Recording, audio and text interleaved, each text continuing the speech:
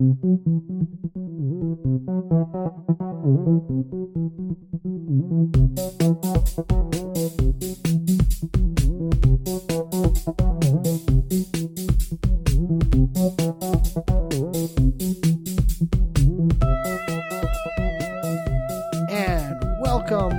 welcome, folks, to Desperately Seeking Entertainment. I can't tell you how excited I am to be kicking off this show. I've been waiting for this all week. Honestly, I've had these thoughts circulating in my brain all week, so ready to just kind of spout them out to the world, and so excited to have my good friend Ben Frawley on this podcast. How are you, sir? What's going on, Chris? What's going on, people? We got new, improved technology in Listen your to face. this. Yeah. I mean, now you can actually hear what I sound like, which might be disturbing to. I mean, the veil's been lifted. The beer goggles have cleared, if you will, in my voice. So, there you go. You woke up the next moment. I sobered up, and now I know what you truly sound like. Now you know what it truly sound like, and it's gonna be a bumpy ride. We'll see, but not to give this company any more plugs or press or publicity, and believe me, they're not paying us to say this, but we are using a new program called Zencastr, which I did a lot of research on. A lot of people told me this is what you got to be using to do remotely recorded podcasts with people. And so far, honestly, my expectations have exceeded themselves. Excellent. Yeah. So, and you can hear the difference, hopefully. So there you go. So folks, if this is your first time listening to this podcast, this is what we do. Me and Ben are entertainment connoisseurs, aficionados, and we basically spend all week looking and consuming entertainment. And what we like to do in this podcast is bring our top 5 picks of the week, things that we found interesting, controversial, entertaining, whatever it may be.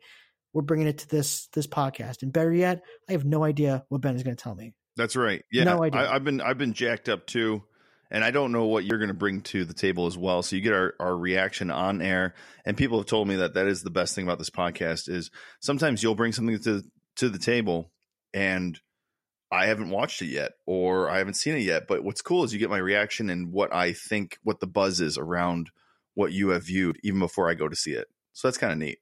Right. Exactly. So, and then of course, well, before I say anything, I mean, Ben, do you have a theme song yet for our amazing segment? I've been slacking off. I have some ideas. I want to do it right. I really do want to do it right. I don't want to do like a thing where it's like, oh, I wheel out something. It's good for 2 weeks and then we scrap it instantly. I want something really good. I want to tell everyone like what I'm thinking, but I don't want to give away. No spoilers. Keep it away. Yeah. I've been like, so over Christmas break, I got the Beastie Boys book. Which is an awesome read. I highly recommend everyone read the Beastie Boys book because it's all about, growing up in New York City in the late 70s and just how enveloped in music they were. And they talk about going to this Black Flag concert way back in the day. And all week, as I was thinking about this podcast and researching this podcast, I don't know if you're familiar with the song TV Party. Do you know that one, Chris? No. It's a great song. It's called TV Party. It was on the Repo Man soundtrack. And, it's so awesome, and it's just about guys sitting around watching TV. It's so awesome, and that's pretty much what we do on this podcast is talk about guys sitting around watching TV. Very true. But we do it in a very entertaining way. I hope so. I hope so. Well, let's kick things off. Ben, I'm going to – do you mind if I lead off hit on this one? Go ahead, man. So – I'm sure a lot of people had a crazy busy weekend. My weekend was insane, and I fulfilled a lifetime dream, a bucket list, if you will. And I went to WrestleMania this weekend, folks. It was I've been a lifelong wrestling fan and never been to a WrestleMania. It was at MetLife Stadium in New Jersey, which was like an hour from my house, so it was perfect. Went with my friend Kenny, who also graduated from Lamar College, which is awesome. And you guys were in the same class, right? He was a year ahead of me. So he was 03, I was 04. Yep. Yeah. And, but man, like talk about just spectacle, pageantry. I mean, everything that you would hope being at a live wrestling event, especially WrestleMania, was incredible. It was incredible. Ben, have you ever been to a live wrestling event before? When I was a kid, as most people know, we grew up in Connecticut, both of us. And so we had a live wrestling event in my future high school when I was in middle school. And I saw freaking Tatanka beat Diesel. And I saw the Head Shrinkers. I forget who they fought, but it was kind of epic. And I remember the Head Shrinkers, they cheated and they had a bar in one of their like wrist guard things. And it was great. And I saw it like for like $15. It was great. I mean, as a kid watching it, you're just like all into it. And then going back as an adult, like I'm 38 years old or 37 years old. I'm about to turn 38. And I felt like I was 15 again. I felt like I was 12. I felt like I was, it was an incredible experience. So folks, if you're a wrestling fan, even if you're just a casual fan and you have the means and the ability to get to an event like WrestleMania, and it's going to be in Tampa, Florida next year, by the way. I definitely encourage it. It's just so much fun. And you get 7+ hours of wrestling, which is like 7 hours. It's a long day. It's the thing. The pre-show started at 3:30, so you get a couple matches during the pre-show, and then the main show kicks off at 7, and then the main event didn't start until 12:07 the next morning. Like, and it was over by 12:30, and I made the silly mistake of deciding to drive home after that, so we pulled in back to my house at like 2:30 in the morning, and I had a 6 o'clock flight the next day, so I was a mess yesterday. That's crazy, dude. But worth it. Now, the big thing about this WrestleMania, this was an all-female title card, right? Yeah, for first time ever, we had an all-women's main event, which just was, first of all, to say that like is crazy to think about. Like if you told me a year ago or 2 years ago that this would happen, I would never have believed you. But it was a spectacle to be seen and very historic in a great way. And sadly, it wasn't as great of a match as I was hoping it was going to be. But just to see that. To have that close out the show was just truly special. Now, Chris, also, yeah. So now I want to get your take on something. I'm a big MMA guy actually, and we haven't had a really big match since we started the podcast. But I think right before we started the podcast, there was a pretty big match. What do you think about these crossover stars going to MMA to UFC and vice versa? Or I'm sorry, UFC to WWE and vice versa. What do you think about all that?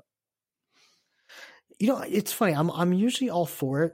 The problem is that you're going from something that is, nonfiction to fiction, right, if you will. And, these guys who are basically themselves all of a sudden have to be a character and they have to, be in storylines and it's a completely different technique. I mean, yeah, you can be an MMA fighter, but, professional wrestling is a different, beast altogether in terms of physicality in the ring and what you're doing and where you really don't want to hurt somebody, and as opposed to a sport where you're trying to hurt somebody. Right. So, I've seen a lot of guys struggle who, especially when you're coming from MMA to WWE and also vice versa. I mean, Brock Lesnar is probably the one guy that's, succeeded in that, but like other guys like CM Punk and, Matt Riddle, who's come the opposite way, that they've struggled to kind of find their footing, so to right. speak. Well, so, and I know that Lesnar came from a world of collegiate wrestling, and he entered the UFC at a pretty early age. Where I think CM Punk started UFC at like 38 or something like that. Yeah. Oh yeah, definitely. So, I mean, it's a tough transition, but what's nice though is that you're seeing kind of like that WWE professional wrestling, rub in terms of personalities come off in MMA, and these guys are trying to become like, whether it's like, hot takes on the mic or something like that, or trying to be more of an exaggerated personality than they actually are. The showmanship is definitely, inspired from professional wrestling, and you're seeing that in MMA, which is, I think, making it a better product, right, actually. So, I'll be interested to see if we see more crossovers in the future, but wrestling's hot right now. And folks, I mean, it's not what it was 20 years ago. It's not what it was 30 years ago. It's a different beast altogether. And I definitely encourage people to get into it. So, that's great. Yeah. That's great. What do you man. got this week? That's awesome. Yeah. So one thing that, I want to start off the week with is this tradition. And I was introduced to this by my friend Josh, and it's the name of the year bracket. Are you familiar with this, Chris? Oh no, but it sounds amazing. If everyone just Googles name of the year bracket 2019, and the whole website comes up. So these Ivy League Ivy League college kids from like 1983 started this thing, and it just kind of as a goof. And they went around and tried to find the most ridiculous names in the phone books. So in 1983, they actually had to get phone books and find real names. One of the first winners or runners up was Hector Macho Camacho. And they try to find the most ridiculous names. So last year, the winner of this is in bracket form. So every March Madness, they do it into a bracket form and they find the most ridiculous names. And last year's winner was Jim Bob Ghostkeeper. So these are real names. These are absolutely real names. And Deadspin.com always keeps me up to date on this. There's a guy named Pope Thrower. It just keeps going. You could just keep going. Like there's a guy named Apollo Creed Gardner, Apollo Creed being one word, Dijonais Norman, Dr. Trentington Outhouse. And that's just in one region right there. There's Jose Shorts and Corey Fastlane, Candy Button Disco, Cash Kinghorn, Corno Pronk. These are all legit real names. The guys pride themselves on finding real names. They're not trying to scam anyone. There's been a couple controversies in the past because people with ridiculous names had changed their names, but it's one of the greatest things to break out at a staff meeting. My boss actually yelled at me and she's like, that's it. You're not going to derail the staff meeting at all. And so I was like, come on, just give us one name. So she'd go down and go, okay, Reverend Pix Butt. That's enough out of you. So now how do the names advance? Is it fan vote or is it like totally fan vote? And as I'm sitting here, they've actually gone down one round to the Sweet 16 right now. And so if you could, without spoiling too much, because I want people to go check this out, but could you give us like the top 4 like seeds? Oh, top 4 seeds? Like the number one. Oh, seed? Top number ones. Yeah, or the number one seeds from each region. So there's Surrender Nada. There's Dr. Trentington Outhouse. That's a great one. There's Jose Shorts. And then one of my favorite from the Corona Tangle region is Ecclesiastical Denzel Washington. I really like Ecclesiastical Denzel Washington, who took out Jamario Charleston, the 16 seed. I don't think there was a 16/1 this year.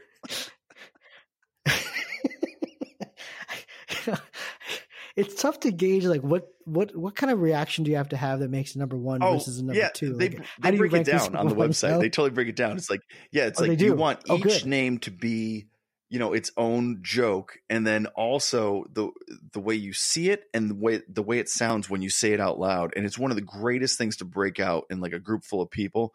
And with the advent of cell phones, I no longer have to print this bracket out and say them out loud. I can just pull up the website, of course. A couple of years ago, I'd have to print out my March Madness bracket and also the name of the year bracket to talk about names like Bear Spiker or Paisley Boney the Fourth. Yeah, amazing. So I highly encourage everyone to go check this out. It's one of the greatest things ever, every year. And I forget about it somehow every single year. And I'm filling out my bracket, and my friend Josh texts me. He's like, name of the year bracket's out, bro. Joe, go check it out. It's so great. So get on there. Your coworkers will love you to death for the rest of your life. Dude, amazing. Definitely check that out, folks. That's incredible. That's incredible. All right. My next pick. We're going to theater, going to the world of theater. Excellent. I was wondering when you were going to get into some theater. I love it. Awesome. I know, right? Breaking news again, once again. It's amazing how when we do these things on Tuesdays, news just happens, but it was announced that Paramount Stage Productions is going to be developing a prequel to Grease. Really? And here's the skinny. The story will apparently center on the summer before school where Danny and Sandy meet. Of course, we see a little bit of that in the movie, of course. Right. You see a little bit of it in the movie, and you hear about it in the song Summer Nights. The musical will be titled Summer Lovin', and I guess the age-old question of did she put up a fight will be answered, I guess, in this piece. Nice one. I gotta be honest. Like, I don't know why they're doing this. especially when in the movie you kind of see how it ends.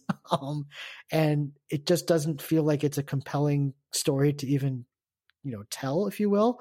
And also like prequels and sequels to musicals never work. So I'm very interested to see why they do this. But Ben, I mean, can you or will you get excited for a prequel to Grease?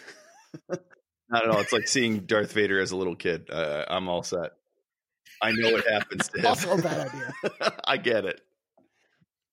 And I think that's the problem, is that when you do these prequels where we know the result, I mean, yeah, you're just sitting there. You're just sitting there, just waiting for it to happen. Now, if you took an avant-garde musical, like my favorite Rocky Horror Picture Show, and showed Dr. Frankenfurter on Transsexual Transylvania, whatever the hell that means, they got a lot of splaining to do with that song. So I would love to see that prequel. Is it on a different planet?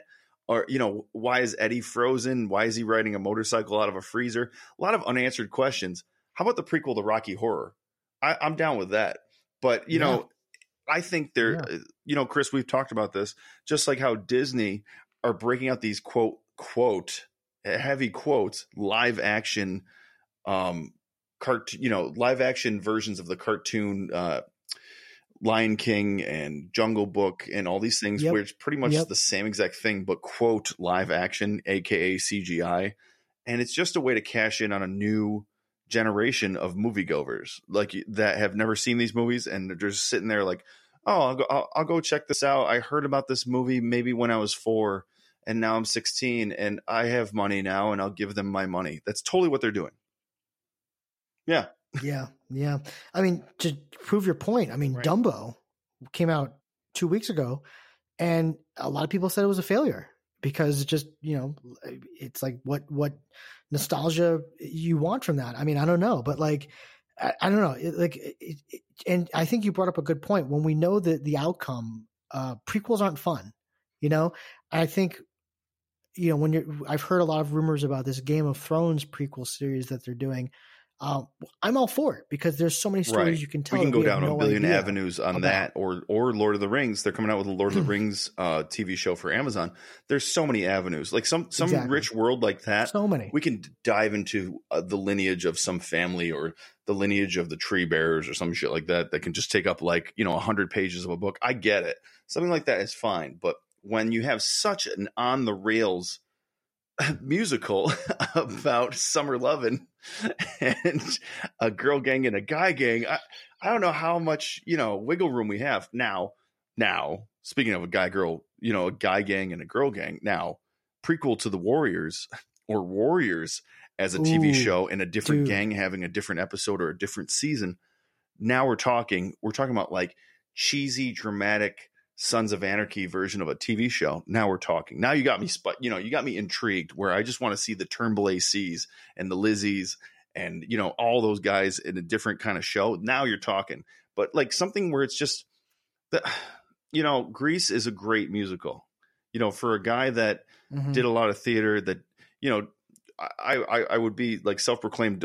I don't like a lot of musicals. I like that musical a lot, of course. There's a couple that you have to say, okay, I know all the words to most of those songs.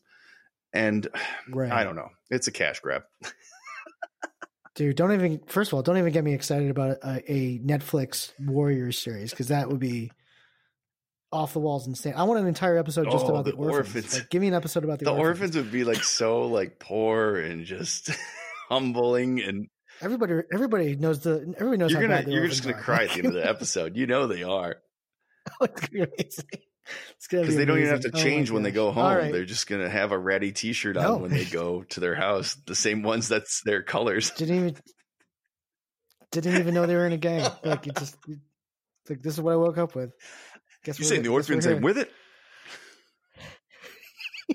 Folks, if you haven't seen the Warriors, I mean, they write about our scores in the papers. So next up, Chris, here we go. Want your hot take on this one? Ready? Go ahead.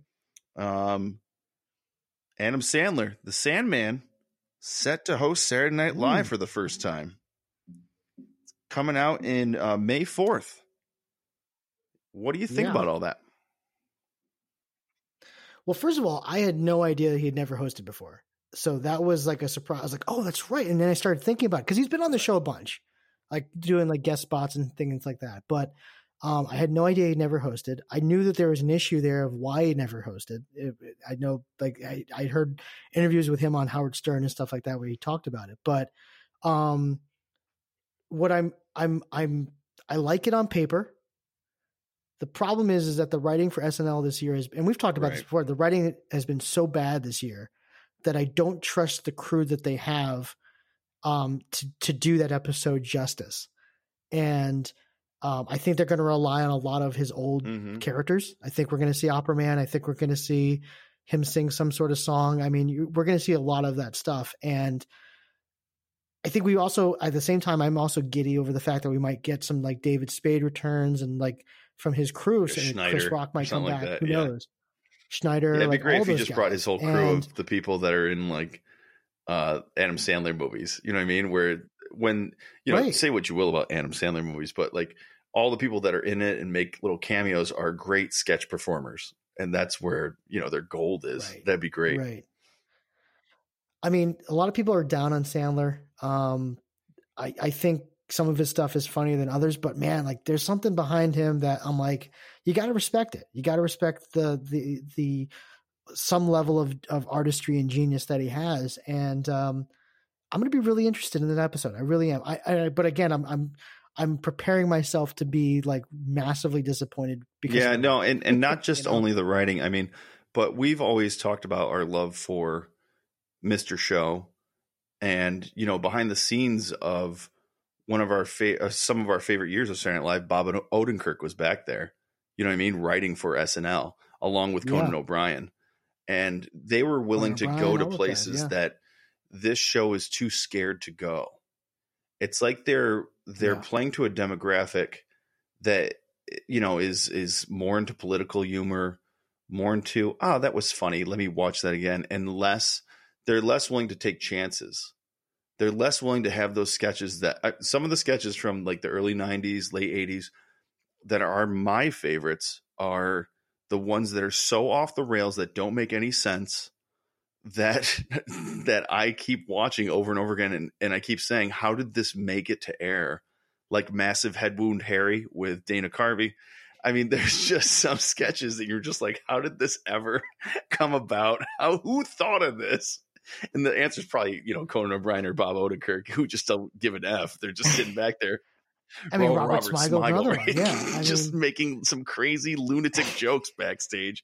And also, when you talk about, you know, the next generation after that, you know, Will Ferrell was always willing to push the boundaries of sanity on Saturday Night Live, but also Kirsten Wiig talks about the Friday Funnies. You know, the Friday Funnies were when they were in rehearsal and they were delusionally tired, you know, up for 4 days straight. And some of the funniest sketches, like the Californians, came about that when Bill Hader and her would be up, and, you know, Fred Armisen, they'd be up for 4 days straight, and they just started doing funny accents in front of the whole audience. They started laughing. They're like, all right, we got to write a sketch about this. And they would just improv and go crazy. And that's where SNL that's its meat and potatoes.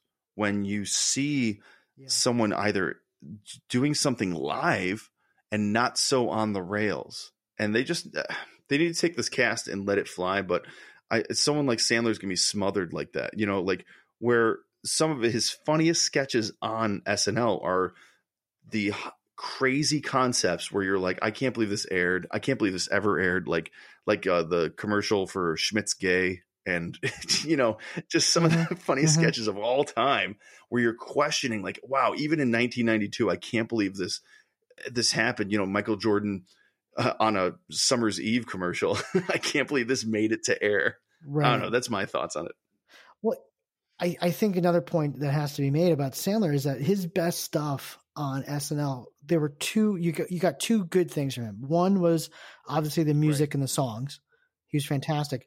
But also, he was always best in ensemble sketches. I mean, when we think about some of the funniest stuff that he was in, it was never where he was really by himself. It was with him and Farley. It was him and Phil Hartman. It was him and Spade and Kevin Nealon and all those guys. And the problem with this cast that you have now is that there really isn't a strong player, with maybe the exception of a couple, that can really be at Sandler's level where he can shine the way he used to with these guys. I was just thinking of, one of the sketches where he's like the lead is the Denise Show with Shannon Doherty, where he's on air talking about his ex-girlfriend. Yeah. But still, one of the funniest parts of that sketch is Phil Hartman on voiceover going, "Brian, this is your father." Like, it's like one of the funniest things of all time. You don't know me? Oh my God, it's one of the funniest things ever. But yeah, I mean, that's the thing where you nailed it. I mean, these writers, this is also a different era where, because of Twitter, we can look up who the writers are and see what their personalities are and see what they look like. And it's a young writing team. I mean, it is a young writing team, very diverse, but very young. And I think that's a problem because you're only getting a certain brand of humor. You don't have that mix anymore. And playing it safe in a 2019 lens. That might be the other thing too. Maybe we're being a little too harsh on the writers. Maybe, they bring things out in that writing room, and, whoever the powers that be, Lauren or, whoever is the head writer in charge, maybe they shoot these things down because they're like, no way can we ever broadcast that. We'd be killed by people on YouTube. We'd lose X amount of sponsors, where, back in the day, it'd be you, and, a couple people staying up till 12:30 at night to watch 12:30 to 1 p.m.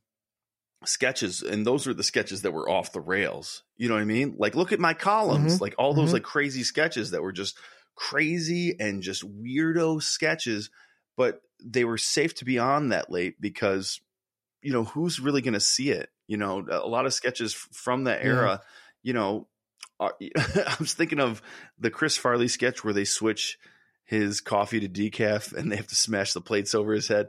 That sketch makes no sense whatsoever. And it's still one of the funniest things ever committed, like Chris Farley committed to like film. Well, it's just great.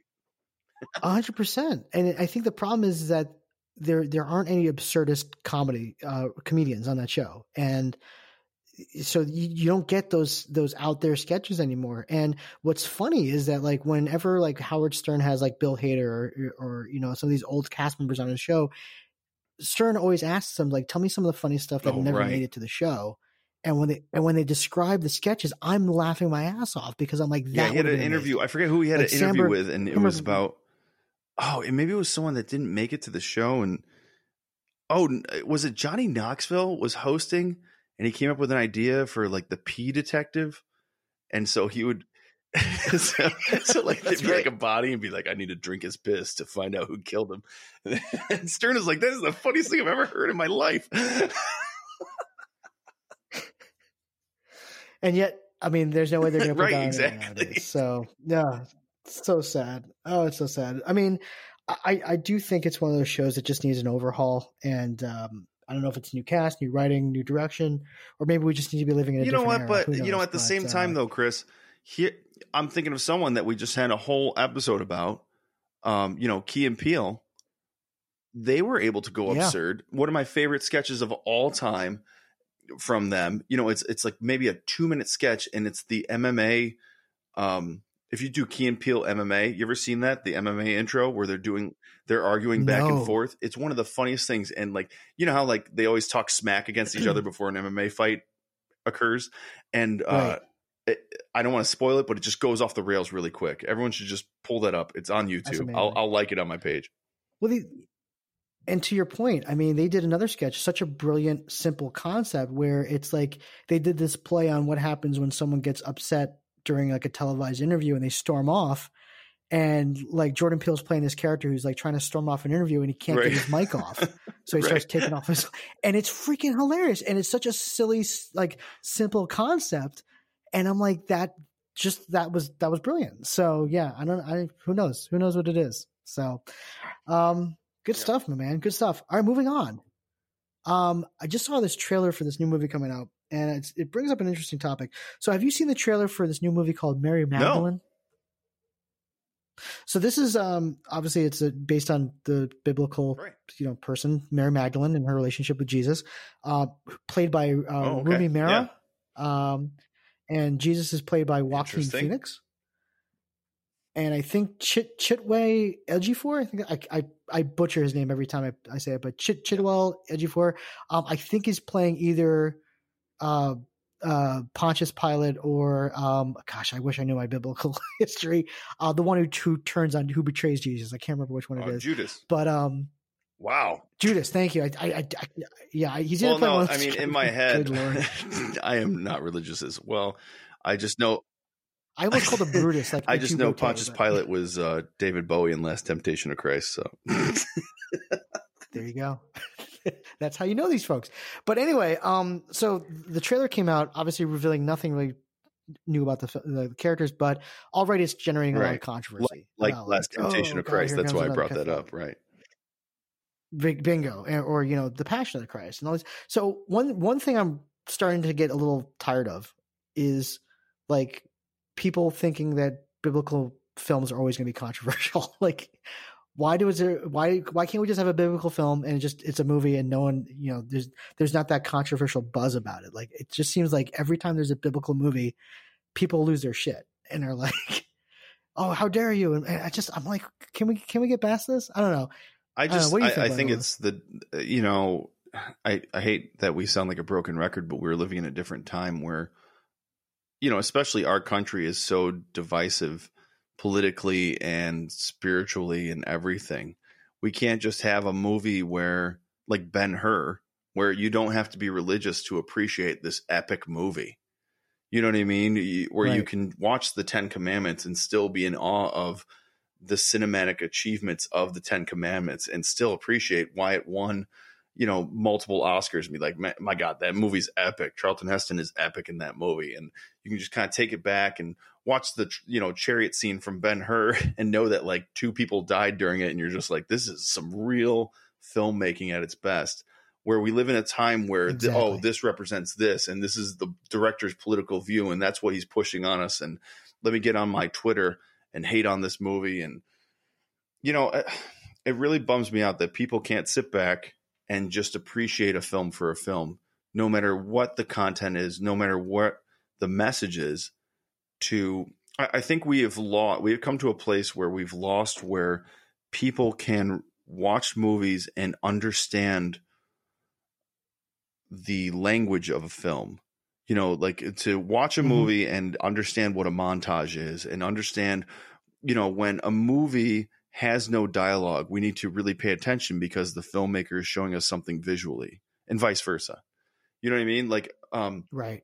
When we were, just a couple weeks ago, I think I was talking about how we watched Clerks for the first time in years.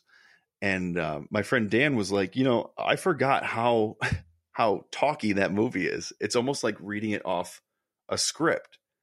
And he's like, it's in a good way. You know what I mean? Before that movie came out, there wasn't a movie like that almost at all, where that movie is so script heavy. The camera doesn't move for sometimes like 7 minutes straight. And, I'm thinking of like, there's one scene where it's Dante and Veronica sitting in the video store just talking. And, he's like, but I still, that's why I love that movie that's why we watched it over and over and over again and memorized it, because you weren't paying attention to the visual storytelling. You were listening to the audio of the screenplay. And I just feel like we've gotten away from that style, and where I think people are bombarded by so much content now. It's like, gimme. I just binge watched 12 hours of this show. And I just, I flipped from HBO to this, to Showtime, to this, to this, to this. And I got like 5 hours of TV to catch up on. And it's almost like about ingesting the television as opposed to sitting back and going, whoa, this is a quality piece of filmmaking. So I think we've gotten away from that and more about, I think people sit back inside their heads when they're watching something and they go, okay, I feel a certain way about this, but I'm going to put it out there on Facebook and see what people say when they hit me back, see what kind of take. I'm going to put it out there watching this. And then under the comments, I'll know how to feel with their comments that come back. I really feel like people ingest media that way. And it's really sad. It's really sad in that way, 100% agree with you, sir. I think social media has definitely done something to the society about how we react to things and consume things. I think it's also created a lot of fear. Like, I know that, like, even myself, like, as much as I can't stand it, like, before I post something on social media, I'm thinking about the reaction that I'm going to get. Like, should I post this? Should I not? Are people going to be offended by it? I mean, it's crazy. But I mean, the other problem too is when you have people, losing jobs over social media posts and stuff like that. So again, we're living this really weird, crazy time when it comes to social media and how it's really made us react to things differently. And when you've got a movie like Mary Magdalene coming out, it's going to generate this just swell of opinions. And I don't know, it's just like, it's once again, here's another Bible movie that's just going to stir up controversy and make people talk. And especially in 2019, it's going to be well, like I always appreciate my kind of upbringing in film and, the classes I took in college and, the amount of film I ingested as a kid. So I have this baseline of film knowledge in my head or film language in my head where I can appreciate something and then share that opinion on Facebook, even if like everyone hated it. You know what I mean? Like one of my hot takes from the show is I really love the movie Mandy from last year. And I know that not everyone would like that movie at all, but I just know myself. I know my likes and dislikes, and I know when something sticks in my head. And I know like I like showing off certain kinds of movies to my friends. You know what I mean?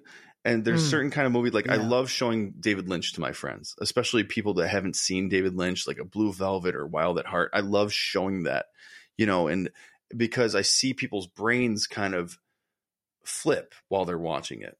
And so it's that kind of language that plays in my head that helps me have an opinion about something. And I'm not scared to share that opinion on Facebook. And I might get a bunch of people like, oh, this bullshit, I don't know what you're talking about. But you know what? I know what I like, and that's it. So I think we're I like it, man. Getting back to our other topic, maybe the writers on SNL are too much in their heads. They've gone away from like, oh, this is funny, as opposed to, I wonder if everyone thinks this is funny. I'm going to write it like that. One of those things. Yeah. It's a good point. Yeah, no, I'm totally with you. What else you got this week? And speaking of things that I just like that not a lot of people like, Rob Zombie shares a new shot of Otis from 3 from Hell, which is now almost finished.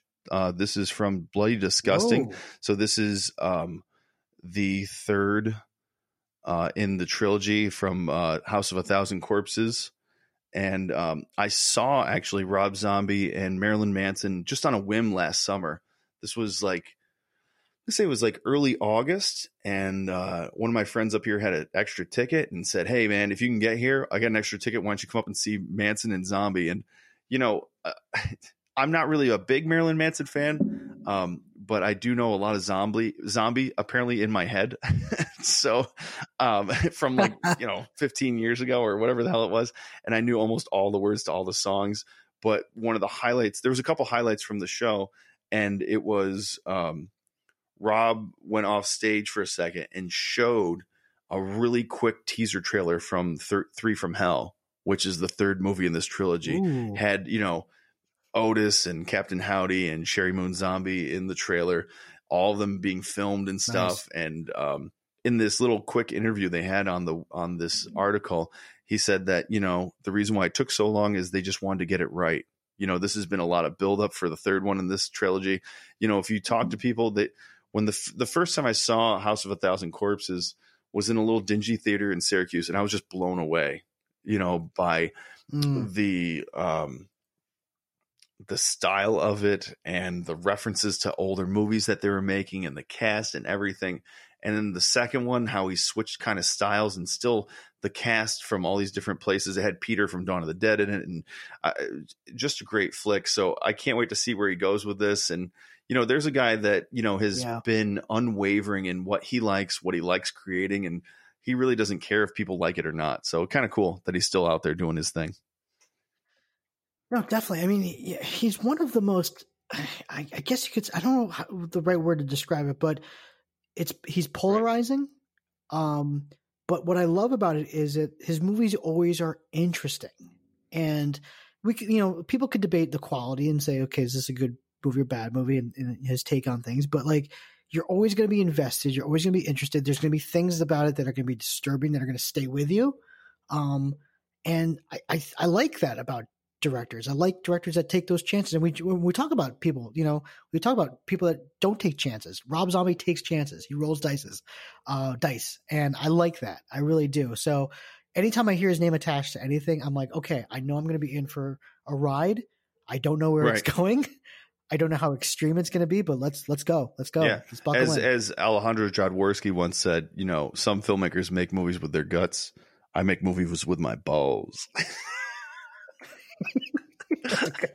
I think he said quote. Testicles, but I'm paraphrasing.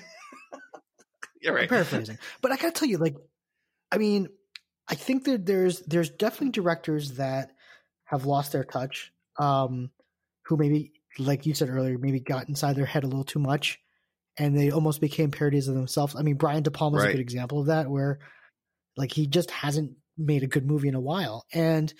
But with someone like Zombie, I mean, he can keep reinventing himself. He can keep trying new things. Or Steven Soderbergh is that way too. Who just came out with a movie that just was shot on an iPhone. You know what I mean, or something like that. Trying different things. Exactly. I mean, I don't think Rob Zombie would ever do this, but I would love to see him do a romantic comedy just to fuck with people's heads and be like, 10 First Dates directed by Rob Zombie. You never know. It could be like two horror movie fans falling in love or something like that, or Comic-Con love or something like that. I don't know. I could see him getting behind that. Give me Hugh Grant and Drew Barrymore starring in a romantic comedy directed by Rob Zombie, and I will be like, what? They're all gothed out and stuff like that. It'd be great. Exactly. I'm there. So yeah, no, I love it. And again, I think those movies, a lot of people like to debate about how good they are. I'm like, look, they're interesting, and you're going to be entertained. You're going to be shocked. And that's what you want. That's what we're signing up for. Yep. I love it. Good stuff, man. All right. I got a fun one for you. I don't know if you've seen this on Twitter. There's a new meme or Twitter thing that's going around, hashtag. It's called St. Louis Style. No. Have you heard about this? What is St. Louis Style? Okay. So this is why I love Twitter. So I think it was last week, a guy posted on Twitter like, hey, I'm having some bagels, quote unquote, St. Louis style. Looks delicious. And the way that the bagels were sliced, they were sliced vertically into so you know how when you take a bagel and you slice it down the middle, that's how everybody eats their bagels. This guy ordered his bagels sliced vertically. So imagine how we cut a banana. I'm looking at it right now. That's how. Why would you do that? Cut. So why would you do something like that? Bagel, bagel chips, if you will, bagel toast or something. Well, it's very odd. It's disconcerting. Yeah. It's awful. It's disturbing. Well, thankfully, Twitter has responded with some of the best things I've ever seen, where people are basically making fun of this, saying I don't know what makes this St. Louis style, first of all, but if it is, let's just do ridiculous things. So there's one guy posted a PB&J sandwich, but with the opposite, so the PB&J and jelly were out on the outside, and someone put ketchup on their spaghetti, saying, "I'm having spaghetti St. Louis style." It's really fantastic. So, folks, if you want a good laugh, do that. But Ben, the question I wanted to ask you was: is there any food that you eat? I guess you could say that you think is different than the normal way it's supposed to be eaten. Do you do any St. Louis style things? I was always, there's this movie that I've seen quite a bit. I don't know if people are familiar with it. It's called Cobra with Sylvester Stallone. And the opening scene, he goes home. Well, not the opening scene after he kills the guy in the grocery store, but when he goes home after that, he eats his pizza with scissors. And I always it really creeped me out. It kind of reminds me of St. Louis style. That's exactly what you're talking about. He eats his pizza St. Louis style. Oh, gosh. I mean, I fold my pizza. No, that's a natural thing. It's got to be on YouTube for a 15-second clip. And he's chopping it. So he opens the box, takes the slice out in his hand. So, you're asking yourself, just put the slice in your mouth. But then he takes it and he cuts it in half and then eats the bottom triangle. And it's not like he cuts along the crust. I mean, I've studied this scene quite a bit. It's only 10 seconds, but he cuts just maybe like the lower 1/3 of it and then eats that. I believe he's wearing fingerless gloves while he does it. So it's a whole thing. Well, you have to. You have to. I mean, it was. So that's something I can say. Gosh. It's like, I mean, I don't do. It's like when I see people eating like it's like that trope where you see like a guy eating an apple but with a knife, like he's slicing. It's like, was it? Maybe that's an answer to that. Didn't one of Elaine's bosses on Seinfeld eat a Snickers bar with a fork and a knife? Yes, he did. Oh man! So needless to say, folks, St. Louis style. Like that's right. That's the thing. Like, hey, I'm just gonna eat weird today, and St. Louis style. So there you go. But yeah, if you have a chance, like go on Twitter, Instagram, just look up St. Louis style, and you will have a blast. That was great. That was great. All right, that was excellent. For my number 4, and we got to talk about the movie Cobra. That was always awesome. Exactly. So for my number 4, it's about a new podcast coming out called 3D Escape Room. Have you heard about this? Ooh, and no. It's a almost choose your own adventure audio book. And I'm not sure how the technology works yet, but it's definitely based on choose your own adventure style books from like the 80s when we were kids. Mm-hmm. And then also the new Netflix what's that the Bandersnatch thing that came out on Netflix. Black Mirror episode, which was really cool. And I'm not sure how this technology will work. You know what I mean? How you click on the podcast and choose it your own way. But I hear it's going to be kind of like an escape room. You have to pick different ways to get out of the escape room, almost like old-timey radio podcast or old-time radio kind of style. And then you have to get out of the room. And so I just love when I hear people trying to use this technology we have in our hands. We all have these digital devices and people trying to do different things. I thought Bandersnatch was a great experiment. I thought it was really fun. I never completed it because I ended up falling off a roof or something like that. But Chris, what do you think about that? I'm all for it, honestly. I mean, I remember my wife and I sat down and watching Bandersnatch, not really knowing what we were getting into. And halfway through, I'm like, oh my God, This is the greatest thing ever. And I'm all for it. I mean, and it's funny because I loved choose your own adventure books when I was a kid. So I was like, this is like the best thing ever. And, but yeah, no, as a podcast, I don't know how that's going to work, but you know what? Like, that's interesting to me. And I think you nailed it in this age where we're in this like instant gratification mode. This is like the perfect answer to that. It's like, you want to get to the finish line quicker, like go ahead, make a choice. Let's it's great. So I think, I don't know how far in terms of where can we go with this. I think it works definitely in Netflix format. Obviously, I don't think you can do it in a movie theater situation, but yeah, I mean, I'm all for it. So a choose your own adventure style podcast. That sounds really fascinating. The articles off Geek Tyrant, they have like a little blurb, like either a press release or a little kind of blurb. It says escape rooms are booming in popularity with approximately 3,000 live rooms worldwide. And for those who have yet to have an opportunity to try one, this free podcast requires only a pair of headphones and can be played either solo or in a group. The audio-based puzzles also provide a fresh challenge for even the most seasoned escape room enthusiast. It features over 20 voice actors and will be released full on April 8th. There you go. I like it. And not to disappoint our listeners, but we will never be doing that on this podcast. So I'm going to leave that tech to other people. You know what? I think Ben should have liked the Grease prequel. I'm going to change his mind right now. Exactly. So, folks, if you want Ben to like the Grease prequel, that'd be great. And like, it's not that we'd pre-record; it almost like we'd have like the happy joy helmets on, and you just give us a little shock when we said something to your disliking. Oh my gosh, that'd be phenomenal! That's amazing. That's amazing. All right, so for my last 5 pick, I got an interesting thing here. There's a show on Showtime. Ben, I don't know if you've seen. Have you seen it? It's a show called Action. No, not at all. And I have Showtime right now. So it's awesome.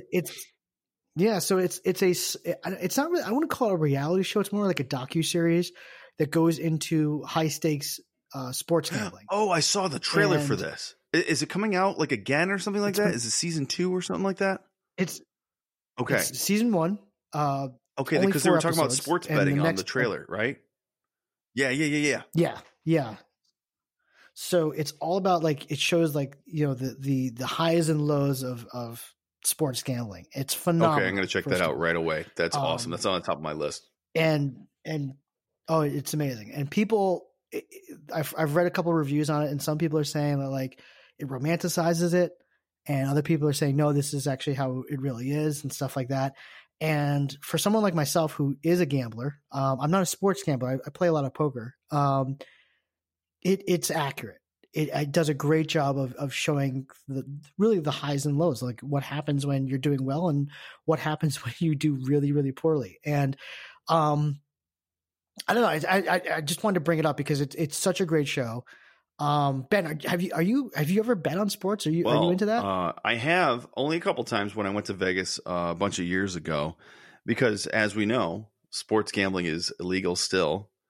I've had friends that have had bookies before. The whole practice sounds really sketchy. And they've been stiffed before by bookies and yada, yada, yada. But, actually regionally up in central New York, maybe, my God, 10 miles from my house, there's going to be a full-on sports book put in and sponsored by the casino that's right next to my house.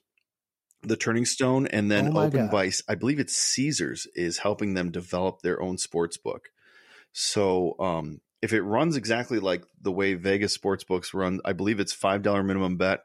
And so you can bet on a 3-hour baseball game for $5 minimum bet. And it's kind of, I don't know, enthralling. Listen, I probably should say no to gambling. I probably should not be advocating for it. I mean, but listen, I'm the type of gambler that I lose $20 and I never go back to the casino for 2 months.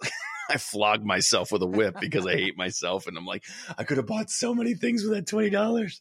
So, you know what?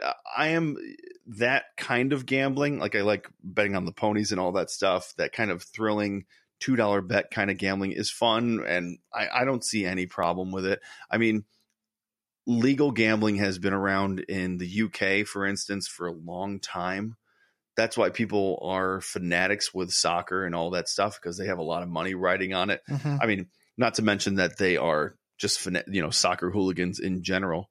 But what are your thoughts on gambling, and what are your thoughts on like the ethics of gambling? And there's been a lot more casinos popping up in our region, a lot more. And I know there's a couple more in Connecticut your way too. What do you think about all that? Well, I'll be honest with you. As someone who adores Vegas, I've been there almost once a year for quite a while now. Because thankfully my company, let me know next time you're there. I'll come meet you out. That'll be blessed. Dude, it's on. I'll tell you the dates. Nice. Yeah, it's on. 4-day trip on me. So it's one of those things where no one is holding a gun to anybody's head to start gambling. It's a choice. It's it's something that people, you have to get into to be able to become to get into it, so to speak. It's not like a daily chore that everybody does, right, so to speak. So when people talk about the dangers of it and stuff like that, my first response is always like, look, you made a conscious choice to enter the casino. You made a conscious choice to start placing bets and things like that. What happens after that is, it all comes back to that initial choice. However, what I will say is that if for anybody out there who has even a remotely mild addictive personality, like, hey, I really like drinking pumpkin spice lattes every single year on this such and such date, you are the perfect person for casinos. Like that's who they're looking for, because you will get addicted to the feeling of winning. And when you win, you start thinking about the possibilities. I mean, you mentioned it before where you said, like, if I lose $20, I start thinking about all the things I could have spent on that. For a gambler, if I win $20, I'm starting to think about, this is great, but what happens if I win 100? What happens when I win 200? And then when you start rationalizing your winnings, saying, okay, I spent $10 to get here, so I got to win 30 to make a profit. And I bought a pizza too, so that's going to take another thing on my, so I got to win 10 more. That's when it gets dangerous. And, I think gambling is one of those things that unless you really make a full commitment to become a full-time gambler or, professional, poker player or professional sports bettor or something like that, you just have to be really careful about moderation. And I think with sports gambling now becoming this big market legally in this country, with, New Jersey and, all these other states starting to, legalize it, you're going to see that a lot where people who normally would never think about putting $1,000 on a football Sunday are all of a sudden going to start doing that kind of stuff because they think about what could possibly happen, and it's just, and again, when we talk about today being a social media society, like think about all the attention I'm going to get when I post this on Twitter. Like I just won $16,000 on a Sunday and stuff like that. Oh, so that's true too. I didn't think about that aspect of it, that kind of social media aspect of it. That's really interesting. I mean, when you're at Foxwoods or Mohegan Sun here in Connecticut, and let's say you hit a jackpot of sometimes it's only like $1,200. They come out and they give you like this big giant check and they take your picture and they put it on Facebook or they put it on Twitter. And that's like, it's the first thing that they do because they want to broadcast that, winners happen here. So you get that instant, almost fame in a way or attention. So that also becomes addicted too. So it's interesting. Well, I know about, those are all really good points. And, the aspects of different types of gambling are something that I know a little bit about. That's not really my my focus in my credentialing, but I do know that, like Keno Horse's sports gambling is closer to cocaine addiction than anything because it's more quick hits. You know what I mean? It's more long play, quick hits where the Hypnotics opiate kind of thing would be a slot machine, would be the long drawn out thing. And, if you think about even in Vegas, Chris, when you go to a place like New York, or even down on the downtown strip in the Gold Nugget or something like that, a place that has a little sports book, the sports books and the racing books, they don't really have a lot of people there. You know what I mean? For the most part, unless there's like a giant fight on or there's a giant game on, that place is probably packed. But for the most part, there's not a lot of people there. It's sporadic gambling. You know what I mean? Because you can place a bet on a 3-hour baseball game. I still think that the bread and butter of the casino will always be slot machines, will always be them. Even table games are a little more sporadic than those.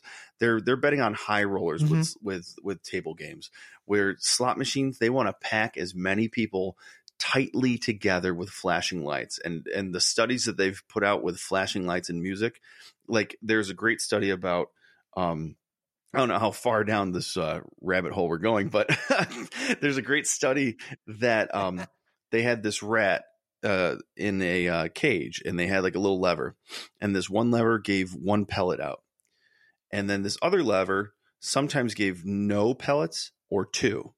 And the rat almost always went for the one, like one. He knows he's gonna get one. They introduced flashing lights and music into the cage, and the rat went for the 0 or 2 lever. And it proved that flashing lights and music make us gamble more.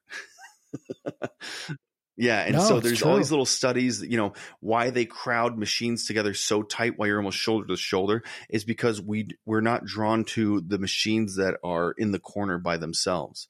You have just as many chances to win on those machines, but you think that you'll catch someone's lucky streak by sitting next to them is insanity. And when you have that kind of gambling bug inside your head, you're going to rely on superstition and a gut feeling and all those things. And unless you're like a true kind of gambler that knows, odds, percentages, and all those things, people that we watch on Poker After Dark or something like that, where they know the odds of, King, Queen versus Ace 5, like they know that stuff and, what their outs are and stuff. You're going to be relying on superstition and ritual every single time. Yeah, definitely. And I think the thing too is that there's this big argument out there where what's a game of chance and what's a game of skill. And I think when with blackjack, with roulette, with slot machines, it's a game of luck. I mean, it's all in the cards, it's all in the spin. You never know what's going to happen. But and therefore, if I go and sit down at a slot machine and I lose $50, I don't have as much of a problem with that as I do with per se poker or sports betting, because there is a skill right. in that. And with these sports bettors, and they go, and I'm really excited for you to see action. They talk about their method. They talk about the preparation that they do and things like that. So when it comes to a bad day where they lose, it's almost an extra kick in the nuts, because they've done all this pre-work and thought that they had the edge and stuff like that. And that's where the destruction comes from. But as opposed to playing a slot machine. So it's really interesting to see how this all kind of translates. But I mean, what people got to know is when you walk into a casino, the odds are already against you, not only statistically, but I mean, you're already losing, because they're pumping pure oxygen in that thing. So you're not going to get tired. You're never going to feel hunger in a casino. I don't know if you knew this, but like you'll never get that sensation. I got to eat right now. There are no clocks in a casino. You'll never know what time it is. No windows really, unless no windows to the gaming floor, so you never know that it's daylight or nighttime. Exactly. I have sat down at a poker table at Foxwoods for 17 straight hours, and it felt like 3. Like I had no idea how long I had been there. And so they got you. Like they know how to get you in there. So folks, just be careful. Gamble responsibly. That's And then, what's interesting? I mean, more importantly, I don't know. I mean, when I was a kid in Meriden, Connecticut, we didn't have a casino close to us at all. And it's going to be really interesting being the parent to a child who has a casino 5 minutes from their house, especially when they're 16, 17, 18. Yeah. When you get a car, especially in this region, there's really nothing to do up here as a 16, 17, 18-year-old, except for like go to the casino or make out with chicks on the hill or something like that. So it's going to be really interesting having this like pleasure dome 5 minutes from your face where you can easily go in there, right, walk the floor. You might not be able to gamble, might not be able to drink, quote unquote. But I bet you, if you're a 6'3", 16-year-old, driving grandpa's Chevy Lumina, you might get served one now and then, and you might take advantage of that. So it's going to be really interesting being a parent around open sports book, all these different casinos around. And that's really, that's really like the message out there is when I talk to my people too, it's like, guys, when I talk to you about, psychoeducational with addiction and gambling, it's not about us. It's too late for us. We've already done everything and gone everywhere. It's more about the kids and your nephews and nieces and grandkids. Like, how are you going to tell them that this is a bad thing when it's right down the street from you? And it employs like 5,000 people in the area. Exactly. I have 4 within an hour's drive from my house. It takes me 20 minutes to get to Mohegan, 30 minutes to get to Foxwoods. It's going to take me about 40 minutes to get to the new one in Springfield, Massachusetts. I mean, it's like now don't get me wrong. I mean, like I'm not casino bashing at all. And like a lot of people do up here. No, not at all. Because I don't have that thing in me. I don't have that gambling thing in me. Like I can walk into that casino, take advantage of the cheap food, and leave like almost every time. Like they actually opened like a new kind of food court there. You know what I mean? That has like tacos, Chinese, and you'll get out of there with $10 and you'll get like a full burger, or you'll get like pizza. It's freaking awesome. And sometimes I'll roll over there for lunch, or I'll roll there with the kiddo and I'll just order one thing of Chinese and it feeds us and we have leftovers. And I'm like, dude, let's get out of here. It's freaking awesome. And so if you know how to take advantage of the system and not gamble your mortgage away, so be it. Yeah, totally. Well, like, Mohegan just did the same thing. They opened a Pepe's Pizza in there. So as opposed to, we live in East Haddam, as opposed to driving almost an hour to get back to New Haven, I can drive 20 minutes down the road and go to Mohegan Sun and get a Pepe's Pizza. And it's at the casino. So it's like, again, you're putting yourself in an interesting position there. So, we'll see. But it's a lifestyle. And I hope when you see action that, you enjoy it as much as I did, because it's really interesting. Really interesting. That's on the top of my list. I think the season finale was just this past Sunday. So, if you have, I don't know if you have a Hulu subscription or whatnot, but you said you have. Yeah, I got it right now. Yeah. And actually, I haven't worked our way into it in the podcast, but I have Showtime, of course, to watch Billions. And then I watched that Escape at Denimora too, and that was fabulous as well. Yeah, I got to get on that too. That was great, Chris. I think it's only 8 episodes. Just jump on it, dude. You'll love it. It's phenomenal. All right, sir. What do you got number for number 5? Is something that we've been pushing off probably for a couple weeks now, Chris, and we just need to talk about. I'll give you the article, but it doesn't matter. It's from Yahoo Sports, MLB, Red Sox News. 3 reasons why the Red Sox have started worse than any World Series champion since 1998. Do you want to talk about the Red Sox at all this year? Let's do it. Let's jump in. Tear the band because I watched the ring ceremony today, right? I watched them win 1-0 on Sunday night. I'm like, all right, you know what? Let's getting the dust off. Everyone's a little sore. And then I watched Chris Sale give up 5 earned runs today, and watched a Toronto Blue Jay steal home plate. Yeah, like something that happened last year, like once, and they're like asleep at the wheel.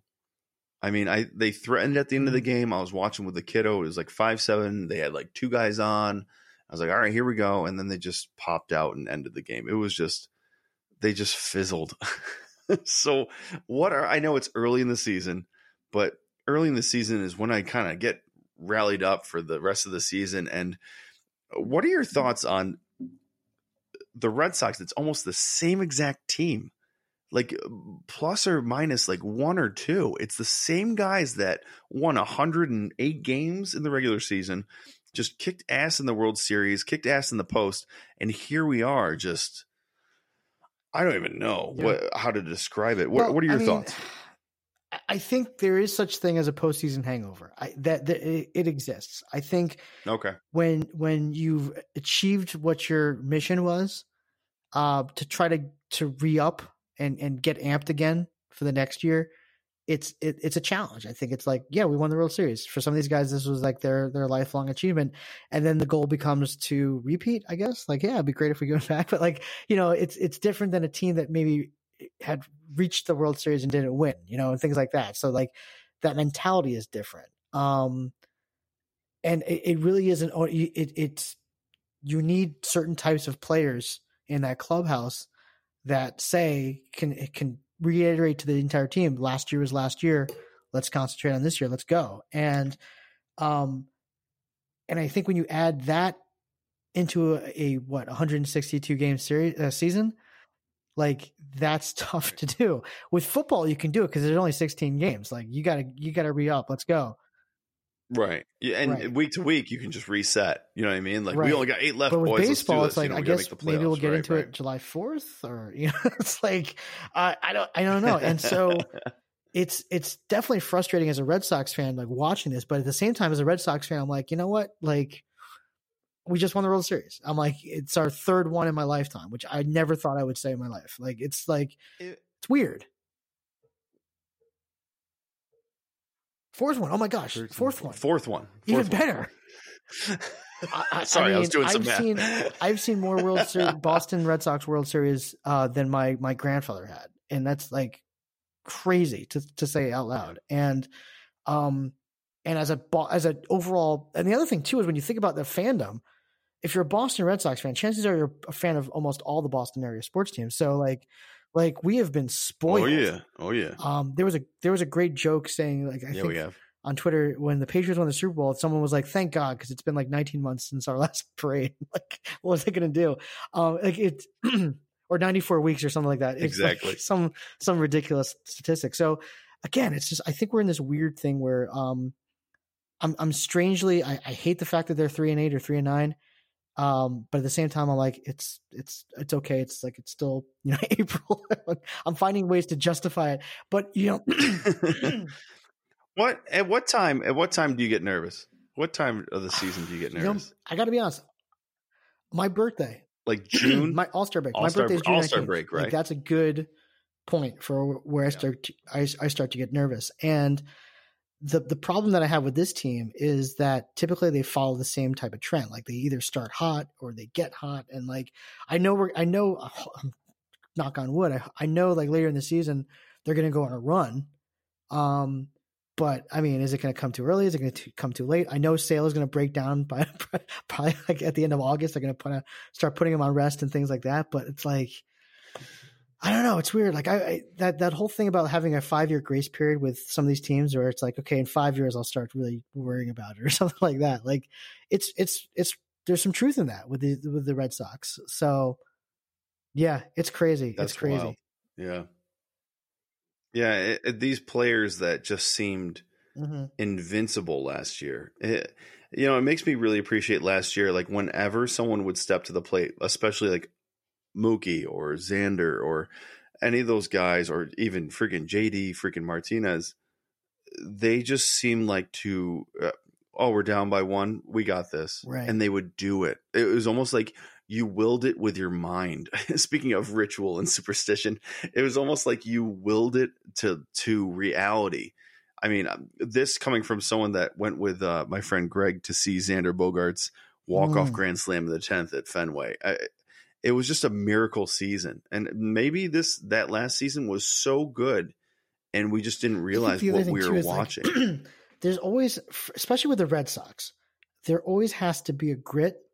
There always has to be us again, cowboy up, gang of idiots. Cowboy up, gang of idiots kind of thing. World type of mentality for this team to win. This team is different than, let's say, like the Lakers of the 80s, where it's like Showtime and stuff like that. Like, no, it's they are the best when no one believes in them. They're grungy. They're fighting for each other. And when you win a championship, that's tough to do. And if you think about it, like every single year that we win the World Series, the next year is not great. Like 2005 was not a great season, and things like that. So no, because I think once you get to that mountain, when the team achieves, then you start thinking about individual accomplishments. And guys start thinking about getting paid. And, Xander Bogaerts got this ridiculous deal. And now with Mike Trout and Bryce Harper, I mean, God knows what Mookie Betts is going to get, and things like that. And I think that plays into the mentality. So baseball is an interesting sport like that. It's unlike any other professional sport out there. And I think it has to do with the length of the season, the size of the team. You've got a lot of elements on there. You've got an offense, you've got a defense, you've got a bullpen, starting pitchers. I mean, there's so many different things that have to be firing all these cylinders, and none of them are firing right for the Red Sox right now. So, No, not at all. And I mean, and there's been articles on those giant contracts that just went through, speaking of Chris Sale today, you know what I mean? Who just got his extension. Xander got his extension. Mookie, hopefully they'll tie him up because he's a great player. You know what I mean? I'm kind of hating on Mookie so much, but I can because I am a real Sox fan. I'm not just like a fair weather fan that just starts watching in August. I watch. I have the TV on before we started the podcast watching freaking the Dodgers.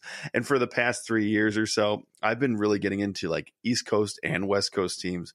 And maybe it's because of fantasy baseball. My friend Vinny from Elmira really got me into fantasy baseball. I'm like totally into it. And I don't know, there's something about the sport of baseball. And I love, when people get on these things, I brought up the article about the split season and fixing the sport. I don't really care for that because I like it the way it is. Don't change it. I mean, I love Cooperstown. My dad was just in Cooperstown today. And, it's kind of like an altar for me. So when I kind of hate on the Sox, it's because I'm kind of a diehard that's something too. To be, admired in a way. Like, it's like, and when it comes to the Red Sox, I mean, we know a fair weather fan when we see one. And I think this team, there's a devotion that's very rare in professional sports. I think maybe only a couple other teams and cities really have it. But it's strange where like, me personally, I'm not like, worried. I'm not panicking yet. Like despite it. Yeah. The other thing okay, good. Yeah. And speaking of fair weather fans, like up here, like being in New York, yeah, totally. I can tell when there's a fair weather Yankees fan too. A fair weather Yankees fan for me doesn't know the Red Sox lineup. I'm going to say that I probably could list 5 or 6 players on the regular lineup of the Yankees right now, being a Red Sox fan. Because, Absolutely. You have to know your enemy, as Zach De La Rocha says. You have to know your enemy. And so if you don't know the Red Sox, then you're not a true Yankees fan. You know what I mean? And vice versa. And that just goes to your point, is there's only a couple things in sports like that where you need to know the lineup of the opposing team. And hopefully this is spurring us on to a great season of Yankees and Sox, because I think next week, starting Wednesday, Thursday or something like that, or Tuesday, Wednesday, we have our first 2-game series with the Yanks, and it's going to be great. I think it really is. I think it really is. If they beat us down like terribly, which it might be, because it's looking like that. I think it's really interesting where I hardly follow anybody on like in terms of like athletes and sports teams on Twitter and Instagram, but I follow the Yankees, and I'm a Red Sox fan because I, like you just said, know thy enemy, know what they're up to, find out what they're up to. I'm going to tell you a quick story though, before we move on. So back when I was working for another school called SUNY Purchase, and they're based in White Plains, New York. SUNY Purchase was lucky enough to have the only Starbucks really in like a 5 to 10 mile radius of that area. And if anybody knows the White Plains Harrison area, it's mansions. Like the super rich live in that area. And every single morning on the dot at 7:35, 7:45, I would see Joe Girardi in that Starbucks, sipping his coffee, getting his coffee. Like he'd be just coming back from taking his kids to school, and he'd always stop at that Starbucks. And this is how big of a Red Sox fan I am. I pretended like I didn't know who he was. So every time I'd see him, I'd say, "Hey, how you doing? Hey, how you doing?" And then I'd gradually get up to him and say, "Oh, by the way, my name is Chris. I see you every day here. My name is Chris, by the way." And he always introduced himself as Joe. And I pretended like I had no idea who he was. I had no idea that he was a manager of the Yankees. All I knew him was Joe from Starbucks. So as I got to, get to know him a little better, and we started actually having like little mini conversations and things like that, I started to kind of plug in like thoughts about like how, it's not great to be in this area. And I figured if I even bring up sports in the slightest, he's gonna know. Like if I even say like, "Oh, I'm a Red Sox fan," like my cover's blown. So what I would do is like on really like cold days, I'd walk in and be like, "Oh, Joe, this weather, huh?" It's like, wouldn't you? I said, "Wouldn't you love to be like someplace warmer and not New York?" He never caught on. Never. So from the day that I worked there, that's to the great. day that he actually ended up leaving the Yankees, and I actually left that job around the similar time. I kept trying my best. My job was done. Like I was trying to be this guy that was going to be the catalyst for him to say, "You know what? I think I'm done with New York." So there you go. That's right. It's my contribution to the Red Sox. Red Sox Nation, you're welcome. Red Sox Nation. Red Sox Nation thanks you. Like Washington at Cornwall. Ben, that was amazing. That was a good top 5 round we just had. I got to be honest.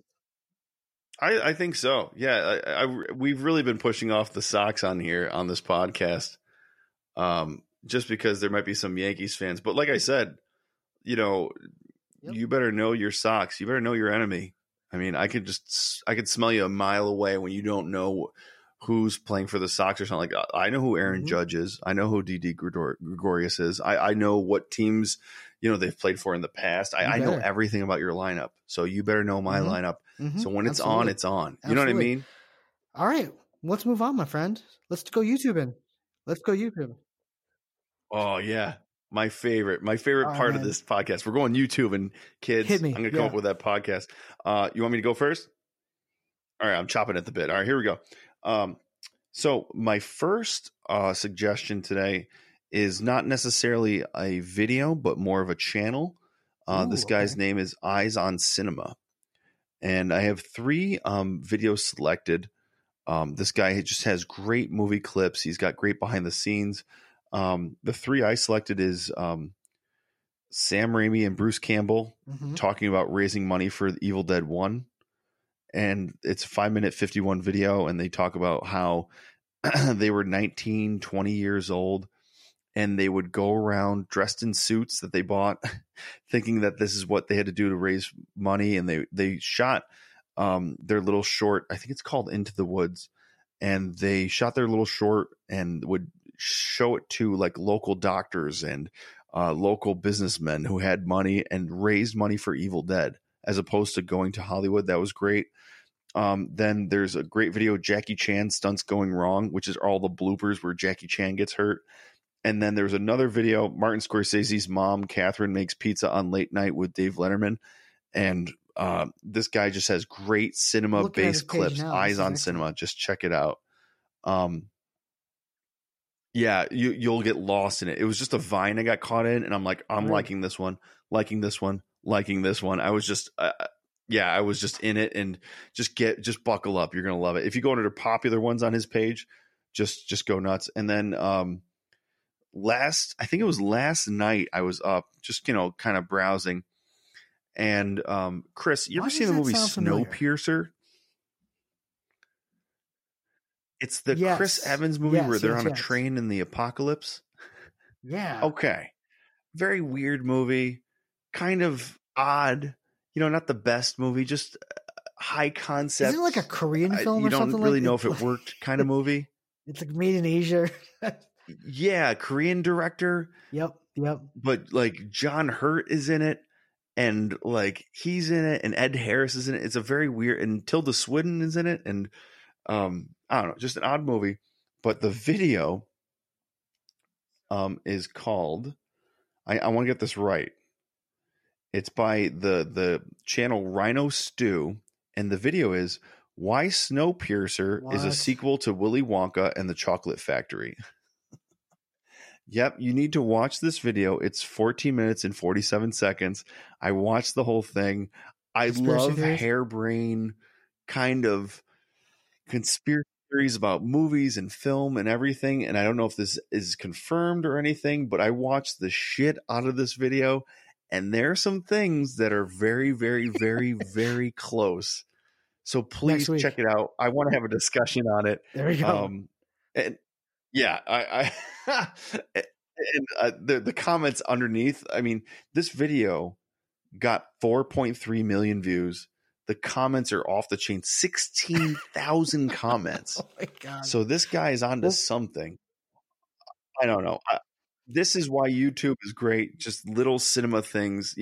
It's the reason why I used to buy DVDs with all these extra scenes to see all the behind the scenes making of commentary stuff. But now it's all in one place on YouTube. So go check those out. Eyes on Cinema and the Snowpiercer next week, because I'm excited to watch this. And folks, you better watch it too, because we'll be spoiling it next week. Believe me. Awesome, man. Good picks. It's funny. I haven't gone on too many wormholes this week, and I guess just like you, this is not really like a wormhole, so to speak, but it's an actual show that is being aired on YouTube, because YouTube eventually sometimes tries to be Netflix. But it's Cobra Kai, and season 2 just came back. Oh, and nice. Did you see season 1 at all? Yep. Okay. I did not. I watched the first episode. It's alarmingly good, and it's one of those things where I never expected it to be good. Obviously, I thought, okay, it's a sequel series to Karate Kid. Like, come on, it's really good, and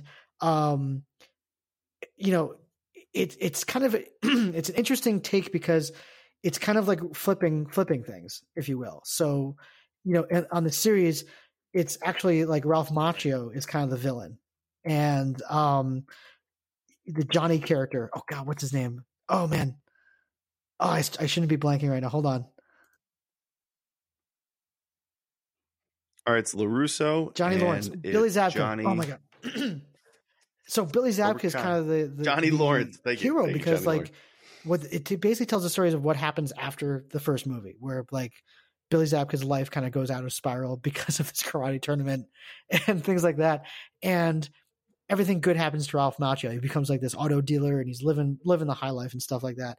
And basically it's about Billy Zabka's character, Johnny, getting this dojo back up and running. And actually, and Ralph Macchio does the same, but with a rival dojo. So it's like, it's amazing. And it actually, the first season ended, just not to spoil too much, but it ended with the original owner of the Cobra Kai dojo, like that guy from Karate Kid Part 1, making a return. and telling and so now that's going to be the season 2 arc, and I cannot wait. Excellent. For it. So, folks, if you love the Karate Kid, if you even like marginally liked the Karate Kid, do make it a point, like spend the $6 or however much it costs to download the entire series on YouTube. Do it. It's really, really worth it. And it's, again, nobody expect this show to be legitimately good, but it is, and it's fantastic. That's my pick. Is season 3 going to be an explanation of why someone in a shower is the worst Halloween costume of all time? Because I want to know that answer. Like, what went through Danielson's mind? Because I showed Deacon that movie, and he was scared shitless of, Johnny Lawrence as a skeleton kicking the shit out of someone. Well, dressed in a shower rod curtain. The reason why he did it was so he could like open up the curtains and let the girl in, and then he could shut the curtains. Get it? But but yeah, I get it. No, it's pretty bad. I get it.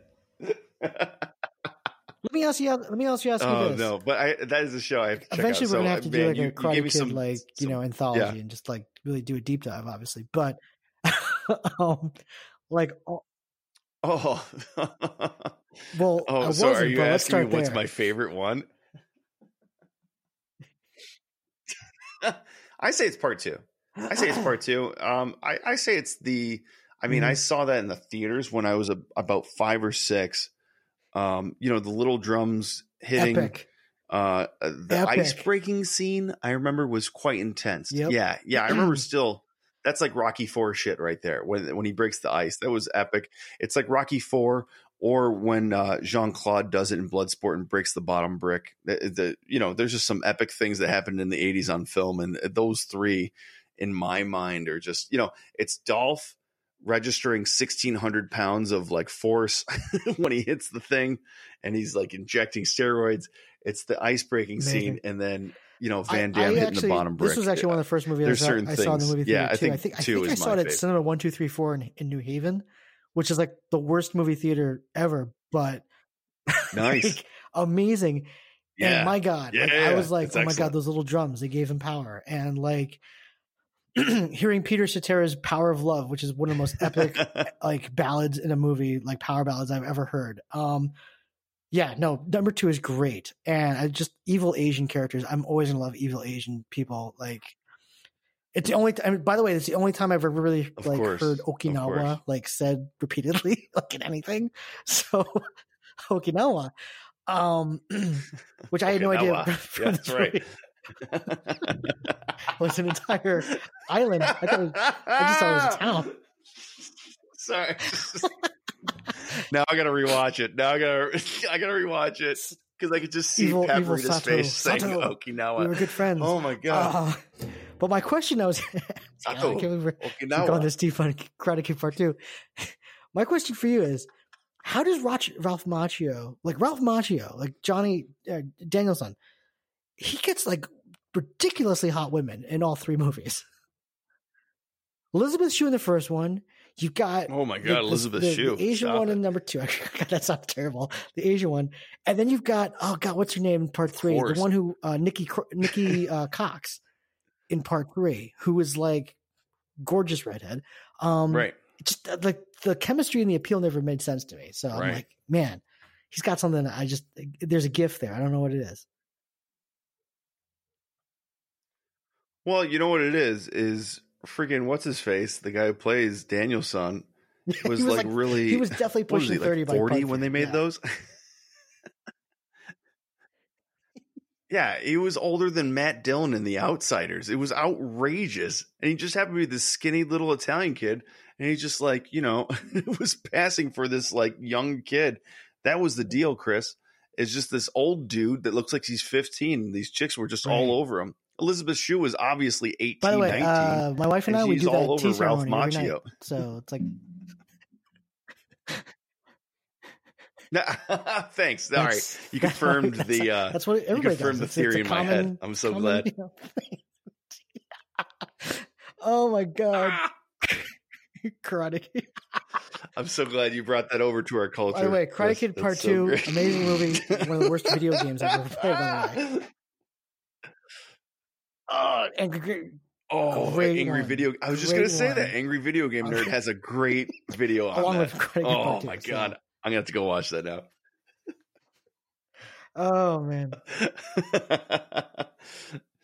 Yeah, no one's going to watch that Snowpiercer video now. Everyone's going to watch Karate Kid Part 2. I hope you know that. Oh, man, I can't believe we went this deep, but I'm glad we did. Oh, wow. And by the way, between Mookie Betts and Peter Cetera, you know. About Karate Kid Part 2. Danny, like, ditches these women in, like, the quickest way possible. Like, after Part 1, they ask about Elizabeth Shue. Like, yeah, she dumped me for another guy, whatever. Moving on. Beginning of Part 3, they ask him about this Asian girlfriend. She's like, yeah, she want to come over and visit me. She's done. I'm on the prowl. Like, he like cuts them out of his like heart, like stone cold. I like that. Daniel-san. Yeah. Like, I fought for, what's the song? I fight for your honor, a fight for your rival or whatever. Yeah. He did that shit and then just broke her heart. Apparently, and just left her like on the side. She don't want to be with me. Just threw her away like a piece of trash. You're missing out, Daniel-san. Oh man. Isn't that the line from Mallrats? Like, hey TS, what happened with you and her? Oh, he threw away like a piece of trash. I could tell you all the Asian women's names, characters' names of that movie, and no one can tell me which one is the romantic lead. Like, her name really doesn't even come into play. So, oh man, this is great. Best podcast ever. Oh no! Yeah, we went down the. BD Wong's in that movie. Never mind. On a couple subjects. Just gonna move on. He plays a boy on the street as Brad Wong. He's credited as Brad Wong. He must be like 10 when this movie came out. Stop it. I'm on Facebook. BD Wong's in I got a message everything. About this. My God, I love BD Wong. I thought, dude, I love him at SVU, of course, but then he's just like in he's the evil, everything. He's an evil doctor from like, Park is he in Jurassic Park? All right, he's in that. Isn't he in the movie Solo with Mario Van Peebles? Is that going too deep? Are we going way too deep on this podcast? We got to end the podcast. We've gone way too deep. This is just, I love the evil cab driver in this movie. Like where like they're picked up at the airport, the guy's all nice to him, like, hey, I'll carry your bags, welcome to Okinawa, like, so glad to have you back. And then he takes Daniel and Mr. Miyagi to that like private airline hangar to meet Sato and like runs away. And like it's the greatest like character heel turn you'll ever see in a movie, where it's like you think everything's going great and then like they turn left and it's like evil cab driver all of a sudden. So anyway. Well, you know what? There's a lot of sketchy Asian stereotypes in that movie, and then you think that Bloodsport's setting you up for that with the his little personal assistant guy that's helping out Frank Dukes, but that guy seems to be—he's like the best guy in the whole movie. That helps him avoid the cops and helps him get to the Kumite. So there's a lot to be said about little stereotypical characters, but you know what? There are no small there are no small parts. There's just small actors, and the people that played those parts, both those parts that we're talking about, the guy from Karate Kid Part 2 and the guy from Bloodsport, acting their ass off. Heck yes. Let's just bring it back to acting with this podcast. BD Wong was not in that movie with Mario Van Peebles, but he was in The Substitute 2 with Treat Williams. So. Oh, damn it. Man, I thought I was hitting a deep cut right there. There's some other movie where he's playing like an evil doctor thing. That's the Maybe next it's just anthology Jurassic Park I'm thinking of, Wong. but I don't know. All right, wait. Okay. I know we're going live right here. Screw it, we'll do it live. Is there a movie where BD Wong plays an my evil God. transsexual scientist no / drug dealer. And if he did, I got to find this movie. Chris, Bradley, are you familiar with this? I got to find this movie.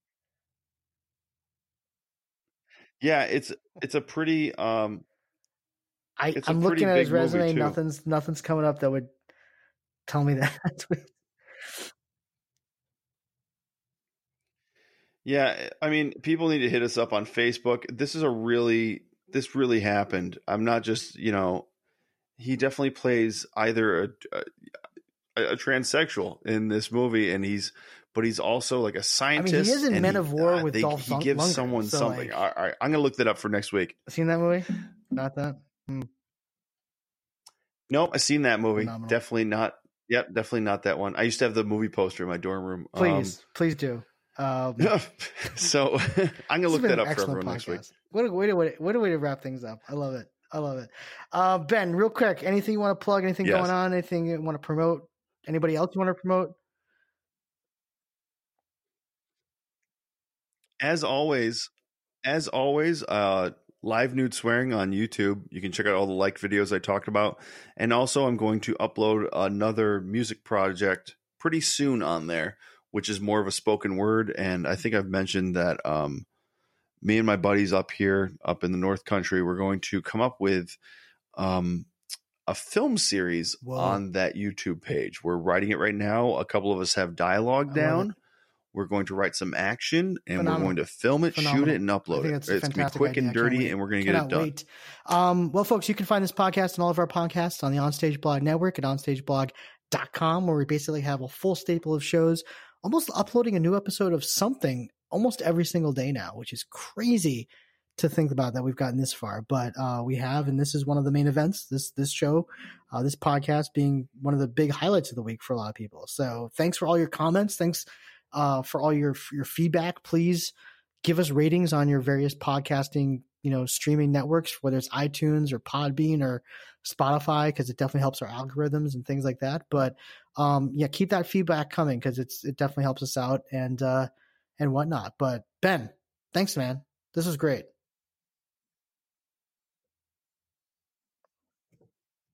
Thanks, man. Great podcast, bros. Hey, and we'll see you guys next week. Next week, I'm going to Massachusetts to watch Patriots Day with my old man. We'll be watching it live in the locker room at Lee, Massachusetts. Phenomenal. So I love it, man. Can't wait. Right, we'll have our full review. Week. Hopefully, we'll have a couple more wins under our belts, too. See ya.